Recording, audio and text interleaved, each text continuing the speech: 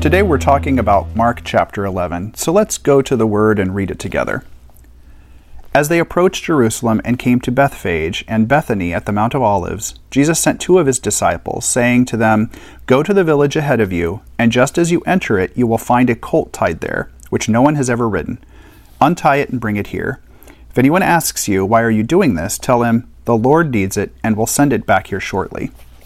They went and found a colt outside of the street tied at a doorway, and they untied it. Some people standing there asked, "What are you doing, untying that colt?" They answered as Jesus had told them to, and the people let them go. When they brought the colt to Jesus and threw their cloaks over it, he sat on it. Many people spread their cloaks on the road, while others spread branches as they had cut in the fields. Those who went ahead and those who followed shouted, "Hosanna! Blessed is he who comes in the name of the Lord. Blessed is the coming kingdom of our father David. Hosanna in the highest." Jesus entered Jerusalem and went to the temple. He looked around at everything, but since it was already late, he went out to Bethany with the 12. The next day as they were leaving Bethany, Jesus was hungry. Seeing in the distance a fig tree in leaf, he went out to find out if it had any fruit. When he reached it, he found nothing but leaves, because it was not the season for figs. Then he said to the tree, "May no one ever eat fruit from you again." And his disciples heard him say it. On reaching Jerusalem, Jesus entered the temple area and began driving out those who were buying and selling there. He overturned the tables of the money changers and the benches of those selling doves, and would not allow anyone to carry merchandise through the temple courts. And as he taught them, he said, "Is it not written, 'My house will be called a house of prayer for all nations,' but you have made it a den of robbers." The chief priests and the teachers of the law heard this and began looking for a way to kill him, for they feared him, because the whole crowd was amazed at his teaching. When evening came, they went out of the city. In the morning, as they went along, they saw the fig tree withered from the roots. Peter remembered and said to Jesus, "Rabbi, look, the fig tree you cursed has withered." "Have faith in God," Jesus answered. "I tell you the truth. If anyone says to this mountain, 'Go throw yourself into the sea,' and does not doubt in his heart, but believes that what he says will happen, it will be done for him. Therefore I tell you, whatever you ask in prayer, believe that you have received it, and it will be yours. And when you stand praying, if you hold anything against anyone, forgive him, so that your Father in heaven may forgive your sins." They arrived again in Jerusalem, and while Jesus was walking in the temple courts, the chief priests, the teachers of the law, and the elders came to him. "By what authority are you doing these things?" they asked. "And who gave you authority to do this?" Jesus replied, "I will ask you one question. Answer me, and I will tell you by what authority I am doing these things. John's baptism, was it from heaven or from men? Tell me." They discussed it among themselves and said, "Well, if we say from heaven, he will ask, 'Then why didn't you believe him?' But if we say from men," well, they feared the people, for everyone held that John really was a prophet. So they answered Jesus, "We don't know." And Jesus said, "Well, neither will I tell you by what authority I am doing these things." Here we have a remarkable passage that is outlining Jesus' last week on earth as a human, coming in the form of a human, empowered by the Holy Spirit before his execution. Here we see the triumphal entry of Jesus into Jerusalem on that fateful day that we have come to celebrate as Christians as Palm Sunday. It's very telling here what the people thought that Jesus was. If you've read the previous chapters, especially 10, you can see the lead up to this. Jesus' own disciples, many of his followers, even the Jewish leaders in Jerusalem, all thought that he was a man, only human, who was coming to be the next so-called king of the Jews. They thought he was going to start a rebellion, rise up against their Roman overlords, throw out the Romans from ruling Judea, and install Jesus as an earthly king in the model of King David. They all thought this. And it's very telling when Jesus rides into town, he tells his disciples to go get a colt. Folks, this is a direct connection to the Old Testament, when those kings would, in a victory, ride in on a donkey, and not a horse, a donkey, and essentially be kind of the victor, and they would get the spoils of victory for whatever battle they had just won. When the people praise Jesus on his triumphal entry into Jerusalem, they are treating him like an earthly king here. They think he's an earthly king. Now, he is our spiritual king, and it's important to remember that. He is our spiritual king, so they're not wrong, but they're wrong in their motivations and assumptions. They say Hosanna, which is a way of saying save us, or praise the Lord for saving us. Blessed is he who comes in the name of the Lord. Blessed is the coming kingdom of our father David. There you go. That is direct reference to their belief that Jesus is just this earthly king who's going to be installed into power. Now, quick step back into what's happening. This is during the week of Passover. Passover was a very holy holiday that had fallen out of favor during the time of the judges, but was reinstituted with David and Solomon. This celebrates the exodus of the Jewish people from Egypt back probably in the 15th century BC and led by Moses. The Passover celebrates that time when the plagues of Egypt were ravaging that country, and the Pharaoh of Egypt finally relented and let the Jewish Hebrew people go. But he did that only after a night of the most intense plague and suffering that happened in all of Egypt, and that was the angel of death, who killed the firstborn of all human and animal families. In order to be saved, the Hebrews of the time went through a ritual ceremony of making unleavened bread, of putting all of their possessions together and getting ready to leave, and then they took the blood of a lamb and sacrificed that lamb and then smeared that blood over the doorpost of their house, indicating to the angel of death, that is God's angel of death or his servant, to pass over that house because those people were pious Hebrews who truly believed that God was going to save them. This happens in the first full moon of spring, and that's when we have Passover, and that's why Easter happens seemingly on a different specific day every year, but in the same general time. Both happen during the first full moon of spring. Now, the Passover itself during the first century was a very popular holiday. It was worshipped by most Orthodox and pious Jews, and if possible, those Jews would make a pilgrimage to Jerusalem. Okay, so think of it, as the most important religious holiday of the year. Jerusalem, which might be maybe 100,000 to 200,000 people during this era, which was still a huge city, one of the biggest on earth, would swell with almost 1 million people as they flooded into Jerusalem to celebrate this Passover in early spring. So the city is a tinderbox, ready to explode. The Romans know it, the Jewish leaders know it, and the Jewish peasants know it. They think that Jesus has now come to crown himself king and start a revolution, which had happened numerous times in Israel's past, and none of the leaders wanted a repeat of that. But they're desperately afraid of Jesus because the crowd loves him, and they're afraid they kind of have it both ways. If they grab Jesus and throw him into jail or kill him, they could have a riot on their hands. But if they don't grab him and throw him into jail or kill him, they could also have a riot on their hands for a different reason, because they think Jesus is going to rile up the crowd to start some kind of revolution. So it is definitely a tinderbox ready to explode. So Jesus leaves. He comes into town on that fateful day that we call Palm Sunday, and then he leaves and goes home for the night. He leaves the town and spends the night outside of town. He comes back the next day. I think this is the event of clearing the temple that was the wheels set in motion for his execution. I think by Jesus coming into town, and the first thing he does is he clears the temple, that was it. I think that signed his death sentence, because he physically showed that he was willing to do whatever it took to clean up God's house. He was angry. He overturned tables. He shouted at people. The other Gospels record that he made whips out of cords, and he whipped at people and animals to clear them from the temple, and he wouldn't allow the money changers to come back. Let's just take a quick step back and talk about what that meant.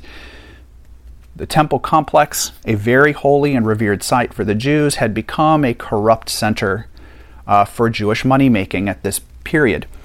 The moneymakers and the businessmen were in league with the Sadducees and the Jewish religious leaders of the time so that they could profit from the Passover.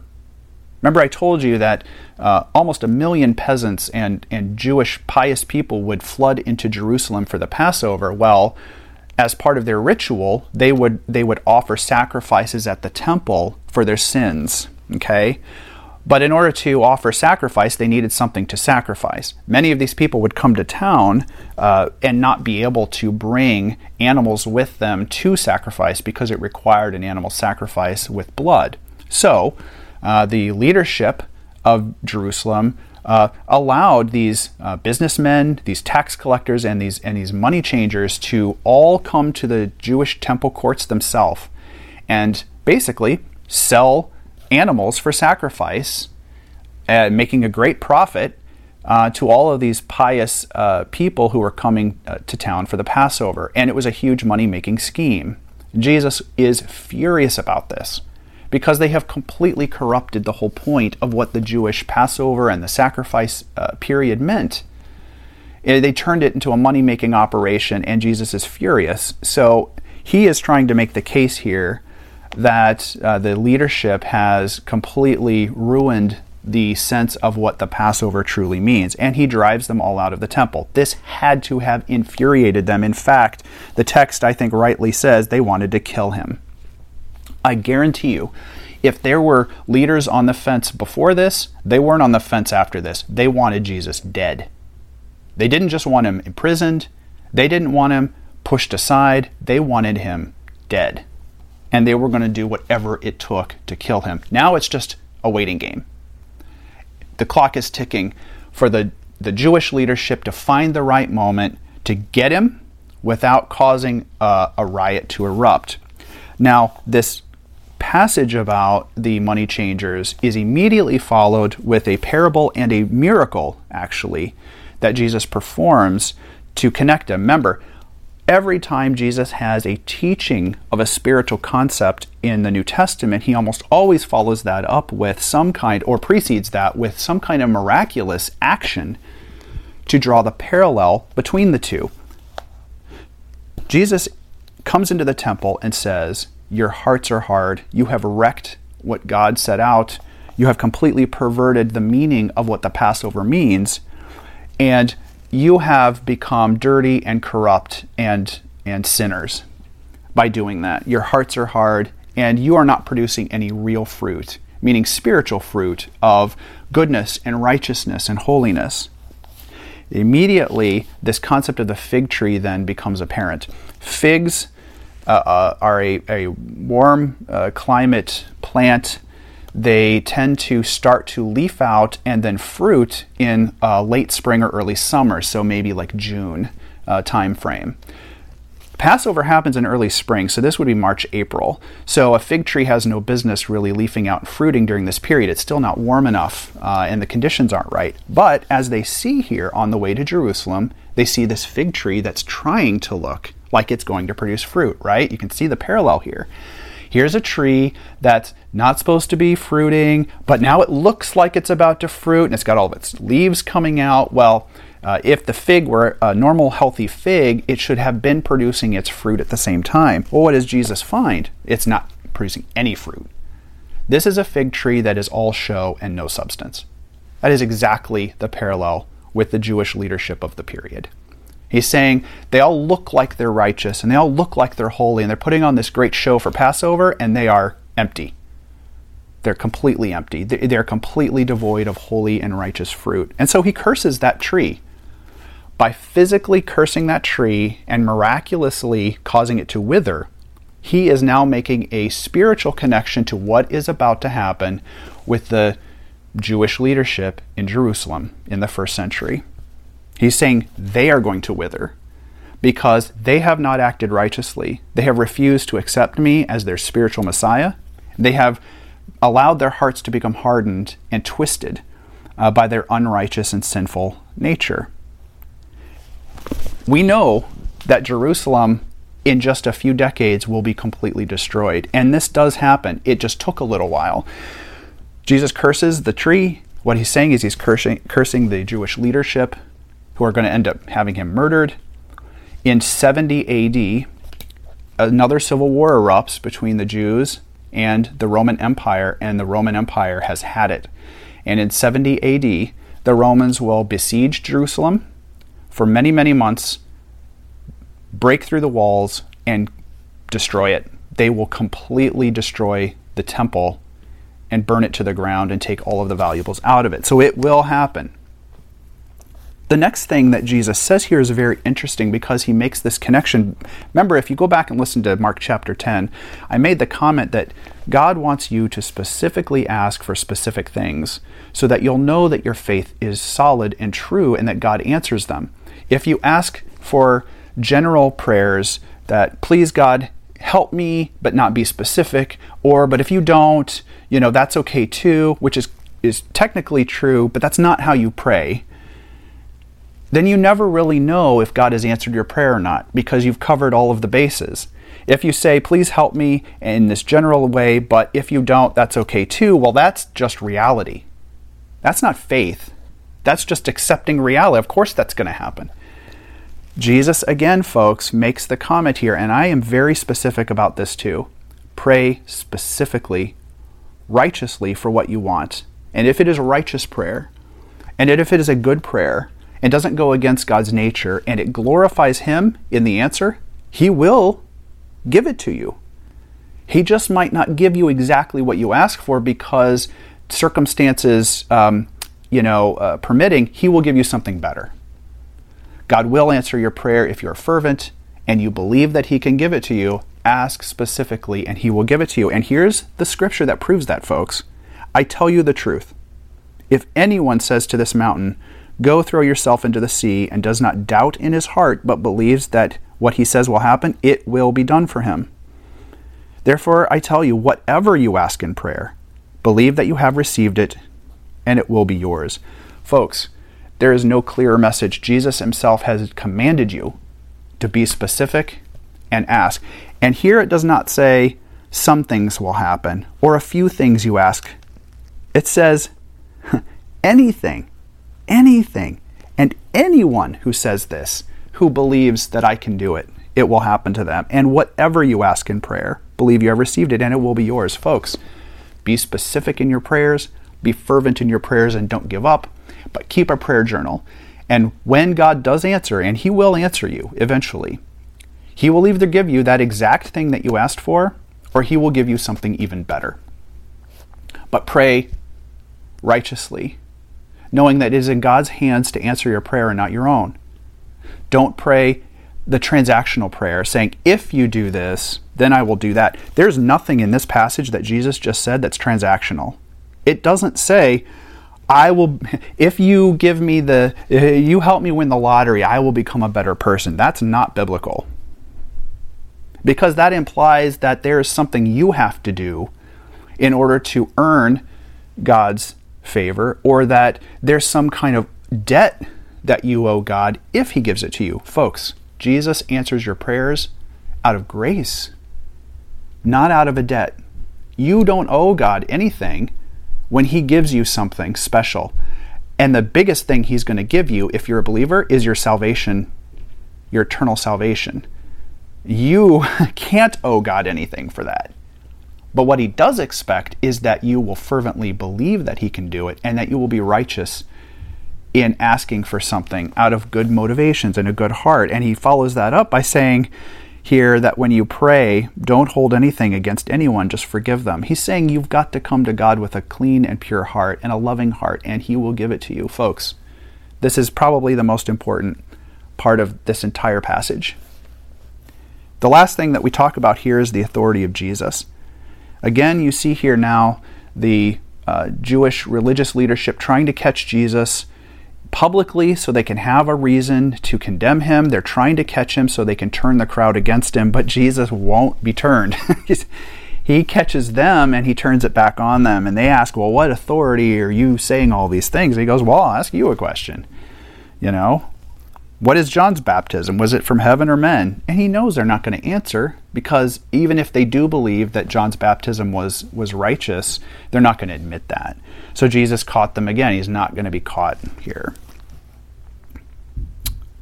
And I think that we'll just kind of close by saying here, we will enter into the next several chapters of Jesus kind of giving his last bits of teaching and discipleship to his followers. And that will culminate with his execution on Good Friday and his resurrection on Easter Sunday. Thank you for joining us. We'll see you next time.